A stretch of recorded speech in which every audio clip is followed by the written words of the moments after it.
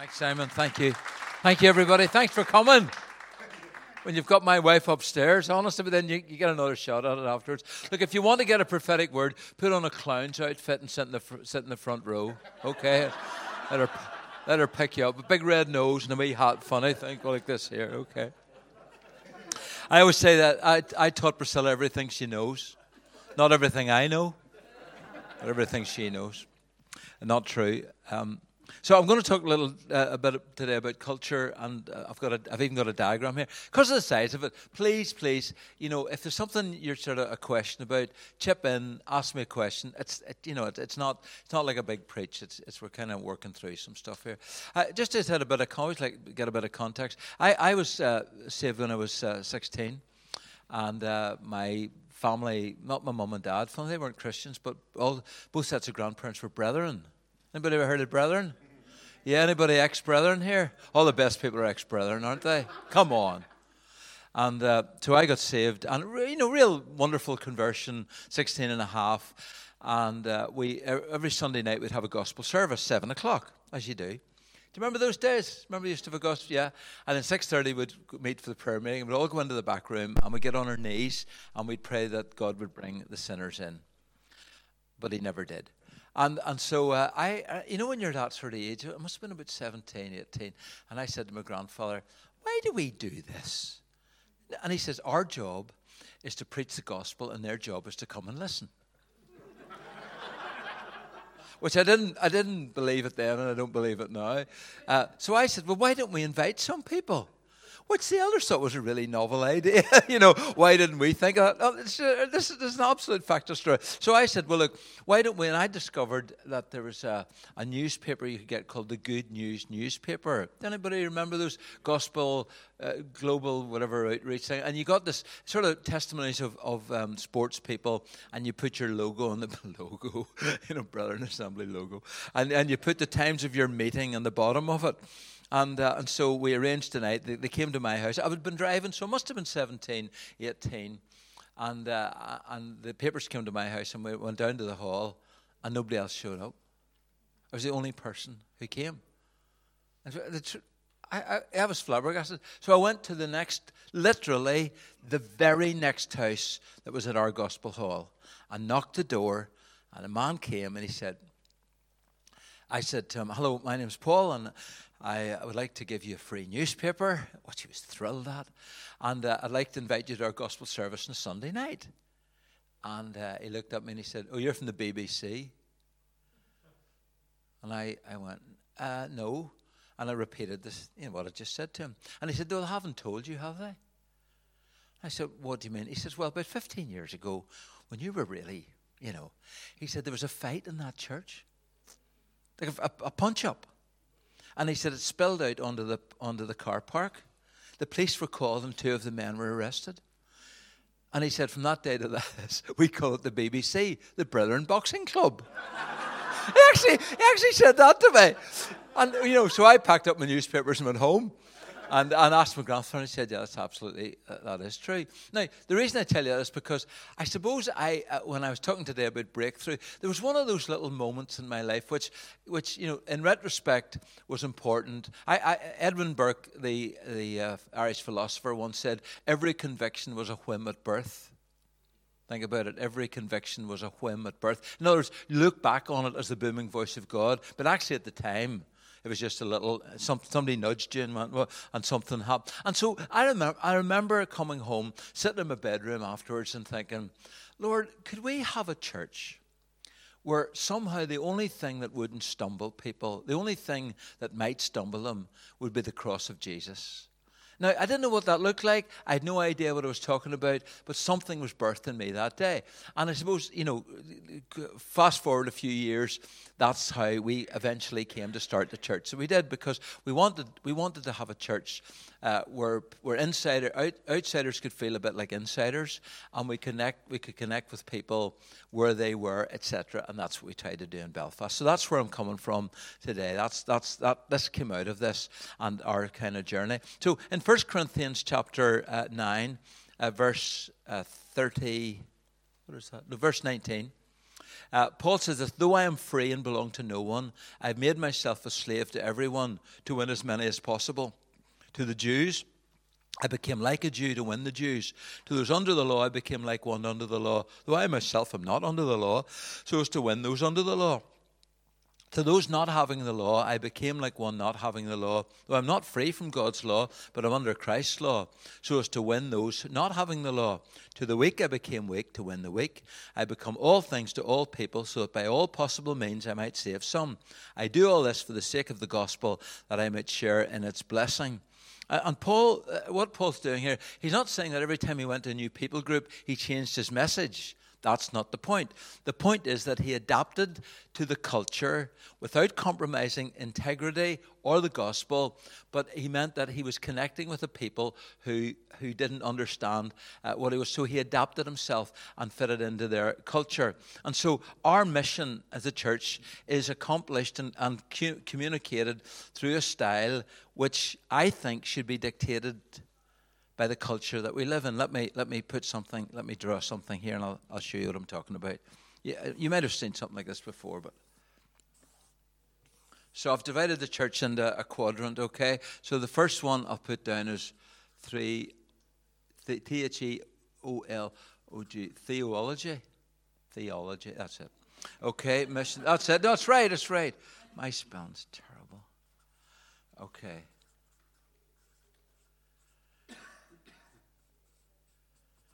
And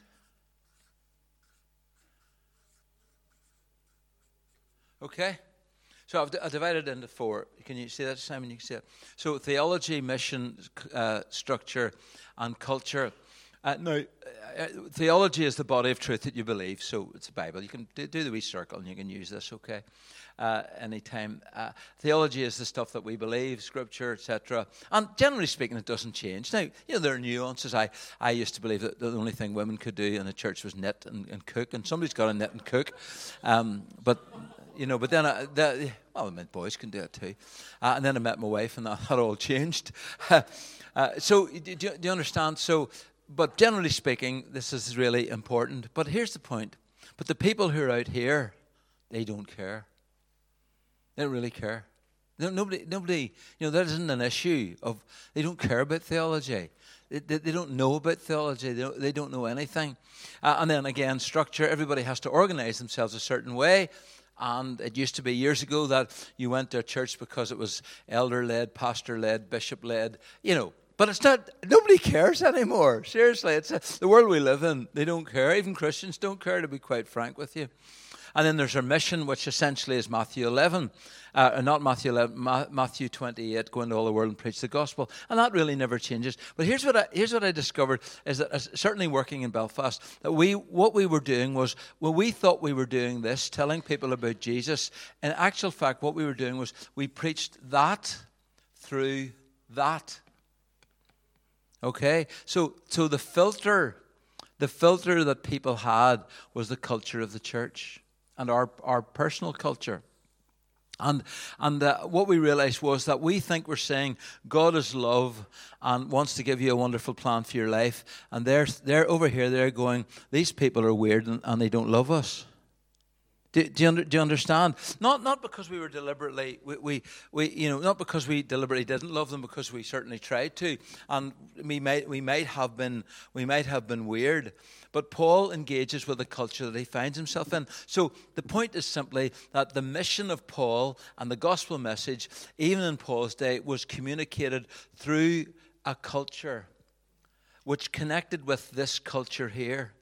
Now, my view is this, that this is what it is. You can't change this. This will be what it is for all eternity, or for as long as we're on this earth. But actually, I think one of the things that we need to consider on a regular basis is, what is the culture of our church? What is the lens through which people are hearing the gospel? And my contention is that we can we can actually change that. I suppose somebody said to me once, how did you build the culture in your church? And I said, well, we did it when there was nobody else to be. The culture, we put the chairs away, swept the floors, opened the doors, and did all the rest of it. When there was just a few of us, we built the culture. We had to be the culture. And that's what I discovered, that you can't build a culture unless you're prepared to be that culture, whatever that might look like.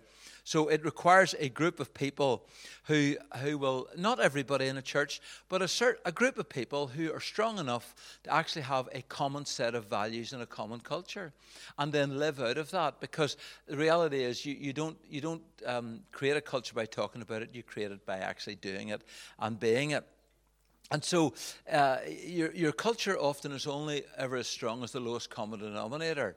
So it means several things. You've got to decide on the culture that you want, because here's the reality, is if you don't create the culture, somebody else will. So you have to be deliberate about it and what it looks like. And I know that's the sort of thing that Leon has done a lot of work on. And it's also even on your team. Once you get a group of people on your team who might have a different spirit, then that's the pace and level of where your culture will be set. So there's a lot of wee tricky things here. So the faithful people in your church or organization are culture carriers, and they're the ones who will teach others the collective habits long after some others have gone. They carry the vision and they make the changes necessary to maintain the heart of the mission. Could I say this? Culture trumps vision and strategy every time. We kind of go, well, what's the mission? What's the vision of this church? Or what's the strategy of this church? And that's really important. But more important is the culture, because you might have a great vision and a great strategy that's communicated through a lousy culture, and it'll never get done. The culture is the primary thing. Honestly, as Phil and I travel around all the time, all over the place. And what we find is a lot of people they've got a great sound gospel message. Do you understand? Their theology's fine. Their structures are okay. The mission, they've got that pretty folks. But some of them have got terrible cultures. And they're trying to communicate this through this flawed and never thought about culture. And so whatever you're part of in your organization or your church, you have to address the culture issue all the time. It's unique to you. It's your thumbprint. And someone described it as, it is the total range of activities and ideas of a group of people with shared transitions which are transmitted and shared by the group. In other words, the way we do things. This is our culture. So here's the point. Your family's got a culture. How you do Christmas, not right? We have 4 daughters. They all come home, but I still do the vegetables. That's the culture. I have to do that. They have this Hawaiian wedding cake, which we eat once a year, which I suspect nobody likes. I know it's sort of shredded pineapple with cream, and the girls love it. We have to do it. Stella has to do it. It's part of, what is it? It's our culture. Exactly. So we've all got that. So marriages of culture, churches of culture, and your culture is the lens through which you view your life. And if you change the lens, that's the culture, then you can change the view and change the future. So I would suggest to you that culture of your church is the most important social reality in the church today. Because you might call yourself a friendly evangelical church, and you've Mr. Weirdo at the front door, Mr. Grumpy, and so as soon as somebody comes in, they think, I thought this was a friendly church. Do you understand? It's important that you do that. And again, if you don't create the culture, somebody else will. If you haven't identified your church's culture, you just ask a stranger who comes in here, and within 5 minutes they'll give you some inkling of what the culture might be like. And so the other thing that's important in this is that the culture of the lead team will eventually be the culture of the church. So the core people. I don't mean the elders even. I mean they're there, but I mean there's a group. There's got to be a group of people who. It's the 80-20 principle. Most of the work in the church, 80% of the work in the church is done by 20% of the people. You say, well, we need to change that. Honestly, that's the way it is.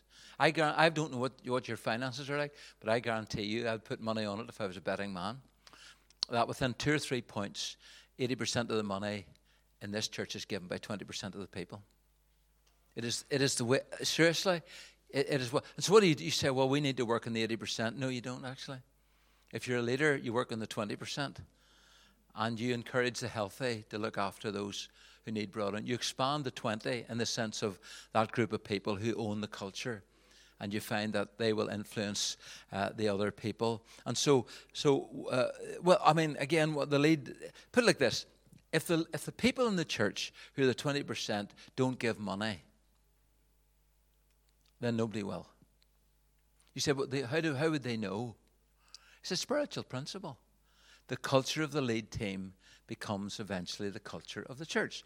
So if Simon doesn't pray, why would anybody else do it? We used to hold 3 weeks of prayer and fasting every year in our church. We had a meeting at 6, 9, 1, and 8. All right? And I went to every one of them. And at the end of the week, I was tempted to become a Buddhist the odd time. You know, I've been to so many meetings. But my line was, if I don't do it, why would anybody else do it? I'm not prepared to do it. Why would anybody else do it? And so one of the most decisive and important functions of leaders is the creation and management of the culture. So you need to have a group of people who share that culture. So you need to communicate it. But here's a really awkward one. The awkward one is that if somebody on the team is not living in that culture on a regular basis, somebody's got to challenge it. That's a really hard one. And what you've got to have is you've got to have a group of people who will talk to each other. So rather than having Simon and Leon and Joe and Helen and the rest of the other, go be Mr. Nasty all the time, you have to be friends enough with people to put your arm around them and go, actually, what's wrong? Are you okay? Part of our culture is this, but that's not what's going on. There's generally something going on, so you don't need to beat them over the head. If you're an Ulster man, you do. That's what we do. We do. No, really, it's a very aggressive culture. Ian Paisley is a caricature, but it's not far from the truth. Seriously. So in Belfast, it is a in-your-face culture, especially Belfast. So there was, so my line was, do unto others before they do it unto you. No, not quite, but there is a in-your-face type of a culture, and so in our place, you'll challenge anything. Everybody gets challenged. That's the way. I used to have a little saying in our culture. It was "Go ugly early." Go ugly early, because the problem is if you just keep ignoring a problem, they're never going to go away. It's just going to get bigger. So deal with the issue. So the point is, what's my point? My point is very simply that if somebody's playing up, somebody's got to talk to them. It's a bit like, this is a bit facetious, but suppose one Sunday you're in church and somebody pulls a tambourine out of their bag, or their. That's implied that was a woman, didn't it? I didn't mean to do that. They pull it out of their large pocket. And they start playing the tambourine during the worship, the song worship. And everybody's dying. Do you know? And what you do is you just clench your feet and your toes and your buttocks. And you go, oh, I wish they would stop. But nobody, you don't say. And a smaller the church, funny if you don't say anything. Big church you might, but a lot of small churches, nobody says anything. Well, the next week they do it again. But then somebody else is going, must be okay. It must be okay to have a tambourine here. I'll bring mine next week. And then somebody goes, well, wow, why don't we all bring our guitars and have a Mexican morning? Do you know what I mean? Somebody's got to have the whats to actually go, actually, something, you're a really skilled tambourine player. Could you do it in your own bedroom? Could you do it So you've got to do that. Somebody's got to do that. So you reinforce it by talking about it, but primarily through behaviour. And again, what I just said was what the culture is, the culture grows. And if you don't model it out, somebody else will. So we sat down and we said, we're gonna talk a little bit about this. Now I'm talking many years ago, and we kind of over the years we go, what are we like? What would be it's okay? What would we like it to be like, and what would we aspire to, and what are we going to pay emphasis on? Because our doctrine was reasonably sound. As sound as any of us really are. I suspect we'll get to heaven and the Lord say, well, you did really well there. That was just stupid, or something like that. No one group has a monopoly on things. Sure, they don't. We get that. And so on and so forth. But what can we actually work at here? So we decided, Northern, again, I go back to my culture, and it is an aggressive and legalistically aggressive society. So the churches there's a tendency to be legalistic. And it is my fallback position. When I'm in the flesh, I go back to that. Honestly, I have to watch it all the time. It is, the performance. You've got to do it. If I don't read the Bible every day, I struggle mentally. I know that's bizarre. After what Priscilla said, honestly, it's where we go to. So we said, well, let's create something different. So the first thing we said was, I know this is very trendy. Let's be authentic. So we're going to be real. Okay. Now, it seems very simple, but what I mean is that we don't, it's not that we don't steal your purse when you're here, but we tell it like it is. We have a culture of openness and vulnerability. And we said, because what I said this morning was people identify with you in your weakness. And so that became something that we said we would do. The problem is if you pretend to be other than you are, even as a Christian, and I'm not saying that you spill it all over the place, but what you do is you shut people down, because when they come in, they go, goodness, if they knew what I was really like, they'd hate me, because they're so godly and lovely in here. So you open a door and give people permission to actually be authentic. We went. There's a couple of things I'd give you an example of. Many years. We have a daughter coming 40 this year, which is I'm only 49, so I don't know how that happened. 40. But without dishonoring her, many years ago, she just completely lost the plot. I wouldn't even begin to tell you how bad things were. She went to university, did a year, quit, and life just spiraled down. And so what we had to do, with trying not so that it wouldn't embarrass her, because she was away from home. We thought, do we pretend that nothing's going on? Because actually, that's what Christian leaders do. They pretend nothing's going on, but actually, something everybody knows, because their kids know, and they tell their families. So we decided we would be open about it, and honestly, it opened the door. And gave people permission to be authentic and be honest and get a bit of help. And looking back, I think we maybe overshared, but it gave us an opportunity to unleash something in our church for honesty. And so we did that. I remember we had this young man, his wife, he married, they're both in the army. She was American and she was a Christian, and he wasn't, and he came from a very Republican background, and he was very resistant to come to our church. But when the first Sunday he came in, two things happened. Number one, he looked up at me and he said, if the pastor is a skinhead, it must be okay. He actually said that to himself. It can't be all that bad. And the second thing was, I confessed that I'd been caught speeding twice that week, which I wasn't. I said, look, this, if this results in me losing my license, I'm really embarrassed about it. But he actually thought it was great. He said, if you can speed and be a Christian, maybe he could be a Christian. I mean, it was one of those moments, which you kind of get. And so we decided, look, let's be honest, let's be open, let's be authentic, and let's tell it the way it is. And let's take people on that as they talk about that journey, and realize that you're. I don't particularly like. It's technically true.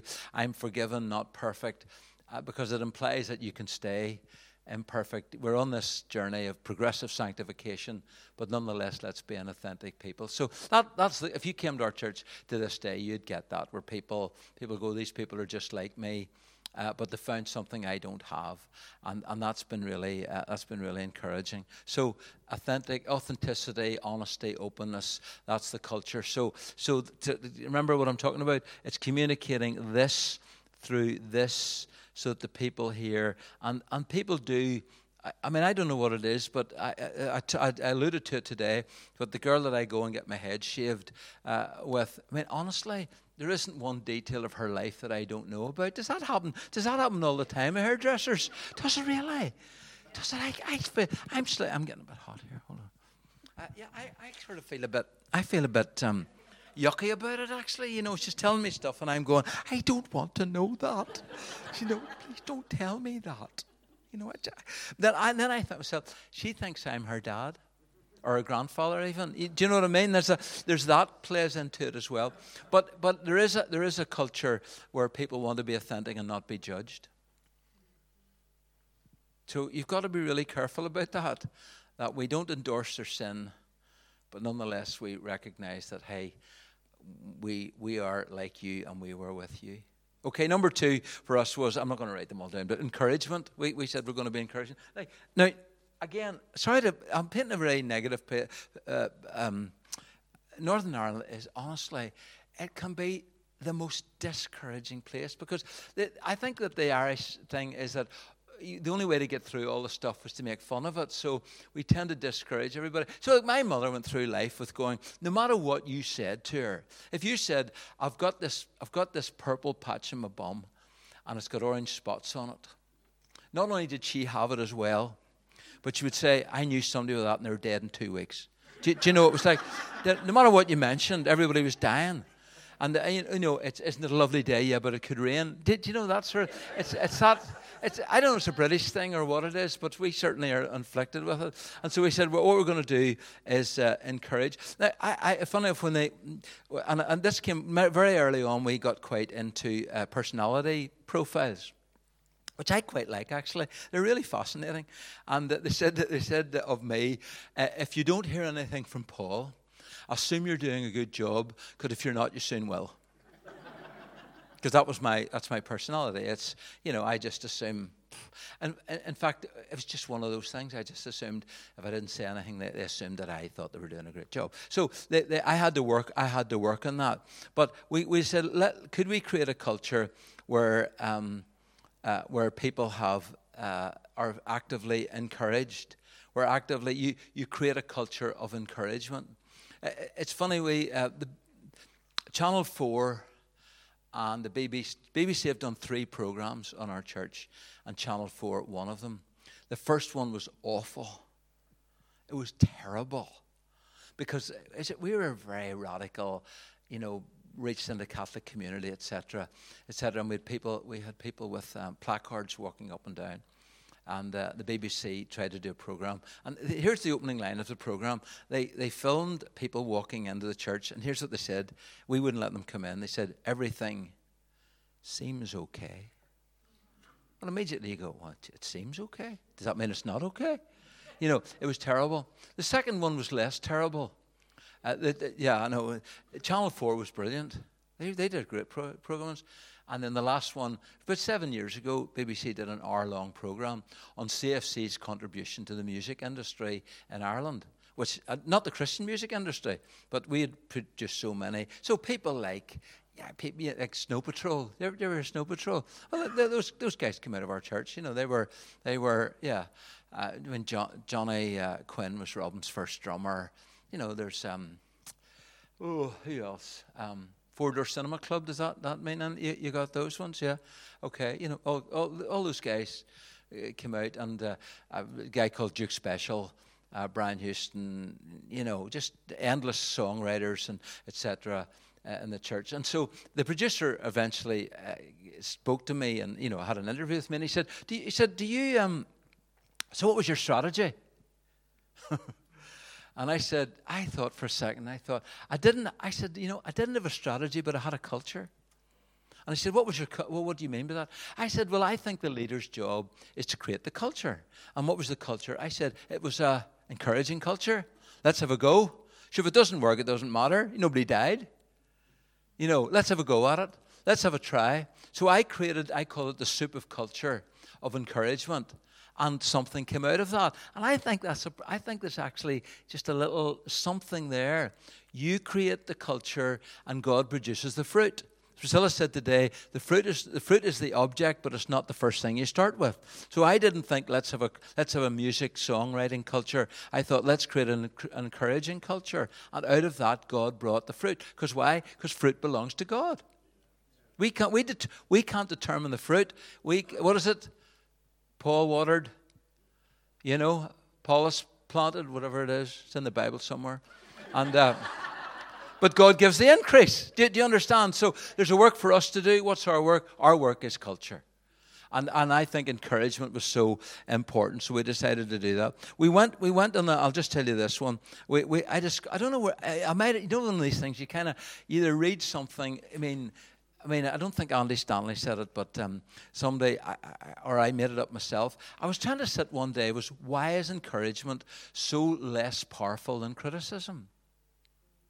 Do you ever notice that? Criticism's more powerful. I mean, if you get 100 letters telling you, or 99 letters telling you how good things are, and one stinker, what do you focus on? The stinker, don't you? Isn't that exactly what you do? And you say, why is that? And I thought about this. I thought, it's because criticism is always specific, and praise is always non-specific. You say, well, give me an example. Well, let me pick up in the worship today, which actually, to be honest with you, was amazing.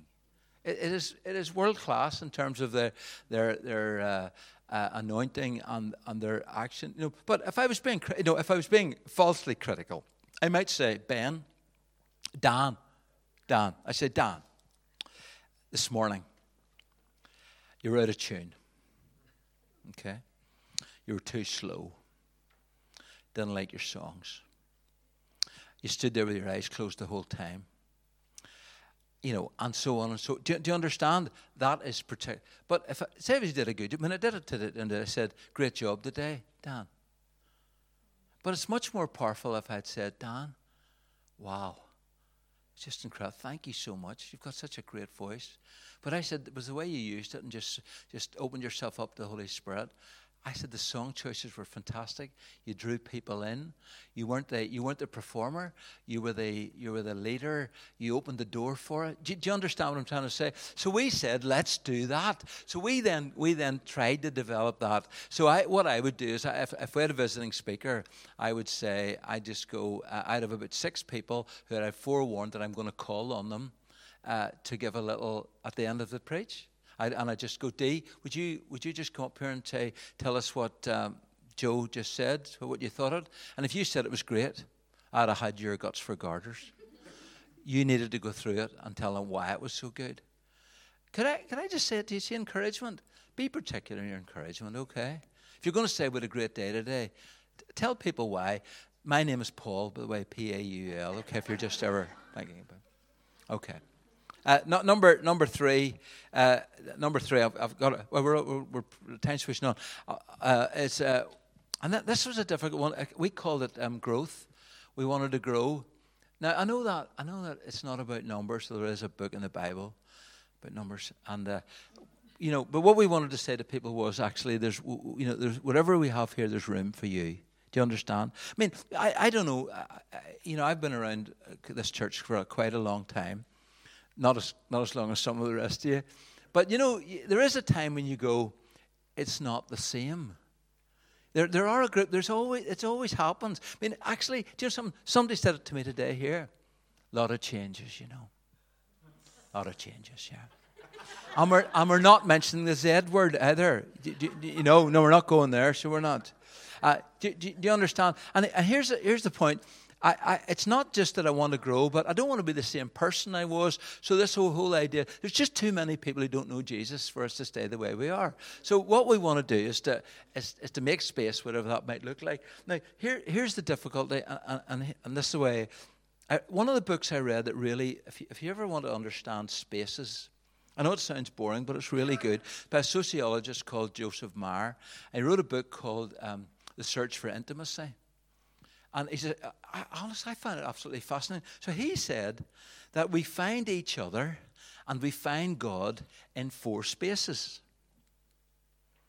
So what do you mean? Well, first of all, he calls it the public space, which is like we had this morning, or like going to Aston Villa. So you have a shared experience of something that's happening outside of yourself. But for instance, if you're an Aston Villa fan and you're sitting beside somebody you don't know and they score, You hug a stranger, isn't that? You jump up and etc. It's just this, last 89th minute goal. Everybody's hugging everybody, and you go, "Ooh, that one didn't like it. Oh, that's awful." But you do it. And actually, church is a bit like that. And the bigger the church, the more public space it is. And he says, we meet God there. You don't need to know the person's name beside you, because you still meet God there and you meet each other there. Then he talks about social space, which he reckons is probably the most needed space. I'm going somewhere with this in terms of growth. He said the most needed space in churches is not their sanctuary, but their social space. And it's having coffee afterwards. And so it's an appropriate space where somebody's visiting and they're walking about, and then there's this distance, and you go, "Hello, can I get you a coffee?" or anything like that. You're not about to choose shower curtains with them or anything like that. There's an appropriate level of connection there. But what he says this, that when people meet in social space, their key thing is, could I fit with these people? That's what they're asking. Are these my type of people? So that's a really good one to work. And then the third one of simply is he calls it personal space, and it's like a home group. You meet in somebody's front room, and there's a dozen of you, and there's you're sitting much closer, and it is name terms, and it is, you tell, an appropriate level. This is for nothing. Don't promise people intimacy in personal spaces. You can't be intimate with 12 people. Honestly, it's a big mistake we've made. We go, if you want to be intimate with people in this church, come to a small group. Honestly, it doesn't work like that. Intimacy is the next stage, and that's a one-on-one. So whether you're married or single, everybody needs somebody in their life who knows them when they're naked. And I don't mean literally. Do you know what I'm trying to talk about? Who kind of knows them. There's an intimacy there. And with God, there's a connection there. Now here's the point, okay? It's the moment. The moment is that sometimes in churches we want all 4 experiences in an hour and a quarter on a Sunday morning. We want them all. And actually they're not possible. There's appropriate places. For instance, you do things one-on-one that you never do in a crowd. And I'm trying to be delicate here, but do you know what I'm trying to say? There are things you don't do. The problem is that people have spaces that as church size they prefer, and they spiritualize it. And they go, if Jesus was around, he'd go to this size of church. So we had to try and work that one through of how we would best connect with these people, and what we held incredibly precious, what we could do, and how we could engage without putting them off, and yet being true to ourselves. So it's worth a think about, why are we doing this here? And to me, it's all about God and about seeing lost people. Yeah, could I just say one thing? People say, well, what's church about? It's all about people. No, it's not. It's for the glory of God. It really is. It's for the glory of God. Keep that in your mind. That's what church is about. It's about the glory of God. Okay, number 4, excellence, and this is one I'm sure Leon has hammered on about. But I do think it's good because, and I don't mean we're going to be better than everybody else. I just mean we're going to do the best of what we've got. All right. So we'll never be MTV because we don't have the money. So don't worry about that. That's not the issue. But the issue is, are we doing the best of what we've got? Let me tell you a quick story. A friend of mine, Australia, quite a large church, and one day this man came up to him and said, I'm opening a coffee shop in Perth, Western Australia. And he said, I'm going to tithe the profits. Tithe their profits. That means give 10%. In case any of you heathens don't know what that is, tithing. Okay. And he said, oh, that's great. So we'll pray for you. So they prayed for him. 6 months later, he noticed no profits coming through. So he sought him out and he said, hey, well, how's the coffee shop going? Not great. Really not good. He said, oh. Well, he said, it must be the devil because, if you're going to tithe the profits, then it's a good cause. So brought him up the front and they bound it, they loosed it and did all that they had to do. And then another 6 months went by, no money. So Phil eventually said, I need to go down and see this coffee shop. It's a big city. So he went down, got the address, and he went, So he found down this little back entry, and he finds this coffee shop. And it's got beads, like one of those clubs in the West End, You peek in. And there's no soft chairs, there's no newspapers. It's just crummy. So the coffee wasn't bad, but he says they're playing country and western music. Like, it's really bad. It's terrible. Don't know if you're. Anyway, it just was the worst ever. And here's the question. What's the question? The question is, would God bless a bad coffee shop? Now, it's a rhetorical question. Okay, would he? Well, my answer is, why would he? Why should he? You might have the best coffee in the world, but if you can't get anybody in to buy it, what's the point? So the point about what we're trying to do is we're trying to connect with a culture here who actually, when they come in, they go, these people really care. Actually, this is really nice here. I never thought churches were. This is absolutely amazing. There's something about that. So I'll leave that with you, but we said we're going to do the best we can on that one. And number 5, we care. So in other words, we are going to, the interests of this group here, our interests actually are to touch the lives of people out here. There's been a great debate. I don't know your social media folks, are you? In spite of what he's going to tell us later on. I'm not going to that because I'm an absolute serial. Do you ever notice I'm on Instagram, Twitter every night of the hour and day? That's why I'm on, seriously. I use it incredibly enough amount. And but there's been a lot of things. There's a big thing on at the minute about social justice, and there's been a paper written by a very conservative group of Christians that I agreed with a lot of it, but not all of it, should I put it like that, without getting into the details. But what we decided was this, that people only care about how much you care. And we discovered that within 2 miles of our church, it was among the 10% lowest, income social standards in the whole of Europe. And so we were giving lots of money away to Africa and all over the world. We weren't actually doing it on our own. So we decided we'd start something, and we started a little...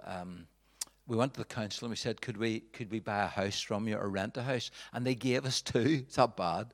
They gave us 2 houses. Actually gave us 2. And we did them up. And we did this, a drop-in centre, second-hand, all that usual stuff. But nobody came in. And there were two main reasons for that. Number one, they thought that we were tax investigators spying on the community because they were doing the double. The double is that you work, you don't pay, you don't pay any, and you don't declare it. And the second one was we never asked them. A lot of churches do that, actually. They assume they know what the community wants. So we said, well, why don't we just go and get a clipboard and go around and say, hey, we're starting this here. What would help you guys? And they all said a laundry. It was the biggest need, so we started a laundry. Sometimes you gotta go with what the people need, not with what you think they need.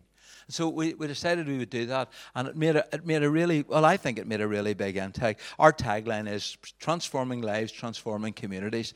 Okay, whenever I retired a few years ago, I keep the figures with me. It changes all the time, but it's basically we employed 103 people.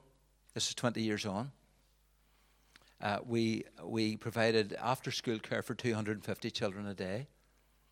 We owned 8 houses that we did to be fair landlords. We owned a block of, I'm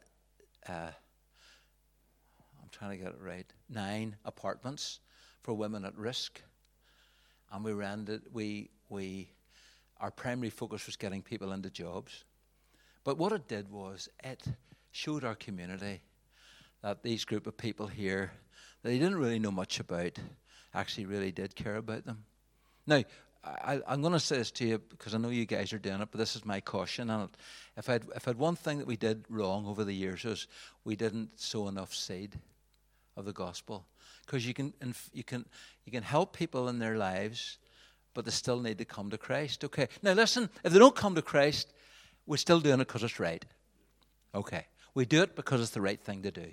That's the bottom line. All right. But what we found was that we had incredible opportunities. And we said, if the gospel is on a scale of where people are at in the gospel is, most people in Britain, a lot of people in Britain are, they never think about religion or Christianity, and the Christians are weird. Okay? That's not. Would that be, am I pretty, there's just no concept of what it's like. But if you invest in their kids and their life, what you find is you move them up the scale. And eventually they come to a place where they go, well, Christians aren't so bad after all, and maybe there is a God. And we had loads of people like that. And so years on, we said, look, let's make the opportunity. So we've now started a church from a couple who come from the area, who came to an Alpha 9 years ago, gave their lives to Christ, and they have planted out in March, and they come from the area. So we decided we were going to do that. Could I encourage you that it's it connects with our society in a way that nothing else does. And I think in 30 years from now, with all the technological changes or cultural changes, it'll be a totally different world. But some things will never change. People will still be lonely. People will still be bitter. They'll still have resentment, regrets, worries, fears, and doubts. And the church needs to be there to really touch their lives. So we did that, and that was a huge impact. We found, the parable of the sower. I was reading it today, just to let you know, I was reading my Bible today, and actually was. And I noticed, it's pretty obvious. Most of you'll know there's one seed and four soil, not four seed and one soil. So people are at different stages in their receptivity to the gospel. And what counts in the gospel is actually not the quality of the seed, or not even how you sow the seed. It's the receptivity of the human heart. And if you can, because I am an Arminian, okay, not a Calvinist. I'm semi-Augustinian. That's why I describe my theology these days. Which, if you want to know what that is, I'll tell you later. But what you find is that the more open people are to the gospel, when you sow seed, the bigger the response you get. So I find that you don't save people by changing their world, but you change the soil of their heart. You change their receptivity, and they will listen. And they'll give you time. I was speaking in Inner East, as we call it, new church just about 2 miles from our existing one. And it's completely blue, working, do you know what I mean? I hate using those terms, but you know what I mean? It is, the shipyard is there, it's that community, and it is brutal. And so you can say to people straight up to them, you go, hey, Simon, good to see you today. Are you saved yet? Now, that's just straight up. Absolutely no. And I said to one guy, I said, the pastor's father, I said, hey, Jim, have you come to know Christ yet? And he went, I'm here, aren't I? I thought it was a pretty good answer, actually, wasn't it? In other words, give me a break, will you? Okay, I'll do one more and then we're finished, but I had quite a lot to do. One of the others was countercultural. Now, I need to say this to you because, and I don't want to get into controversy here, but there's a lot of things that you can adapt to. You connect with people who are here, and but sometimes you've got to go. Actually, we're countercultural. There's some things we're not. People appreciate that actually. There's non-negotiables, and there's some things. Although you've got to be careful how you handle that. I'll give you one example. I suppose it must be 25 years ago. We've got a pro-life group in our church. Folks who are very involved. And honestly, I'm pro-life. I'm not going to pass judgment on anybody, but I am pro-life, and I support pro-life charity, in particular one, and have done for many years. And they said, could we have a bit of time on a Sunday to talk a little bit about what we do? So I said, okay. And unfortunately, they put up posters at the back, which were pictures of aborted babies, etc., which, if you've ever seen them, it's pretty gruesome, to be honest with you. And so, we had a really good Sunday, people signed up, etc., but the folks who were in the life group said, in the pro-life group said, could we keep the posters up all the time? So we thought about it and said, no, we can't. We can't do that. We're unashamedly pro-life, and we're not anti-abortion without being pro-life, if you know what I mean. We will support someone who wants to keep their child and give them options. We'll do that. But if we put up posters here, the first thing that people come in, there's going to be women who've had 1, 2, 3 abortions. I know loads, and they're going to go, when they find out about me, they're going to hate me here. Do you understand? So you've got to be countercultural and yet be sensitive as well. And it's 25 past, and we said we'd finish at that, okay? Wasn't that, that was better than you thought it was going to be, wasn't it? Okay. A couple of the others were, just before I finish, the other one was creativity. Let's do things that are. So we did a lot of art stuff that would connect with people. Inclusiveness, and that's another one. Generosity, and you pick your own. That's my point. But my encouragement is change this, and you'll change the connection here. Because they always hear one last thing. They always hear this through this. Go in peace, my child. Okay, we done? Okay. All right, everybody.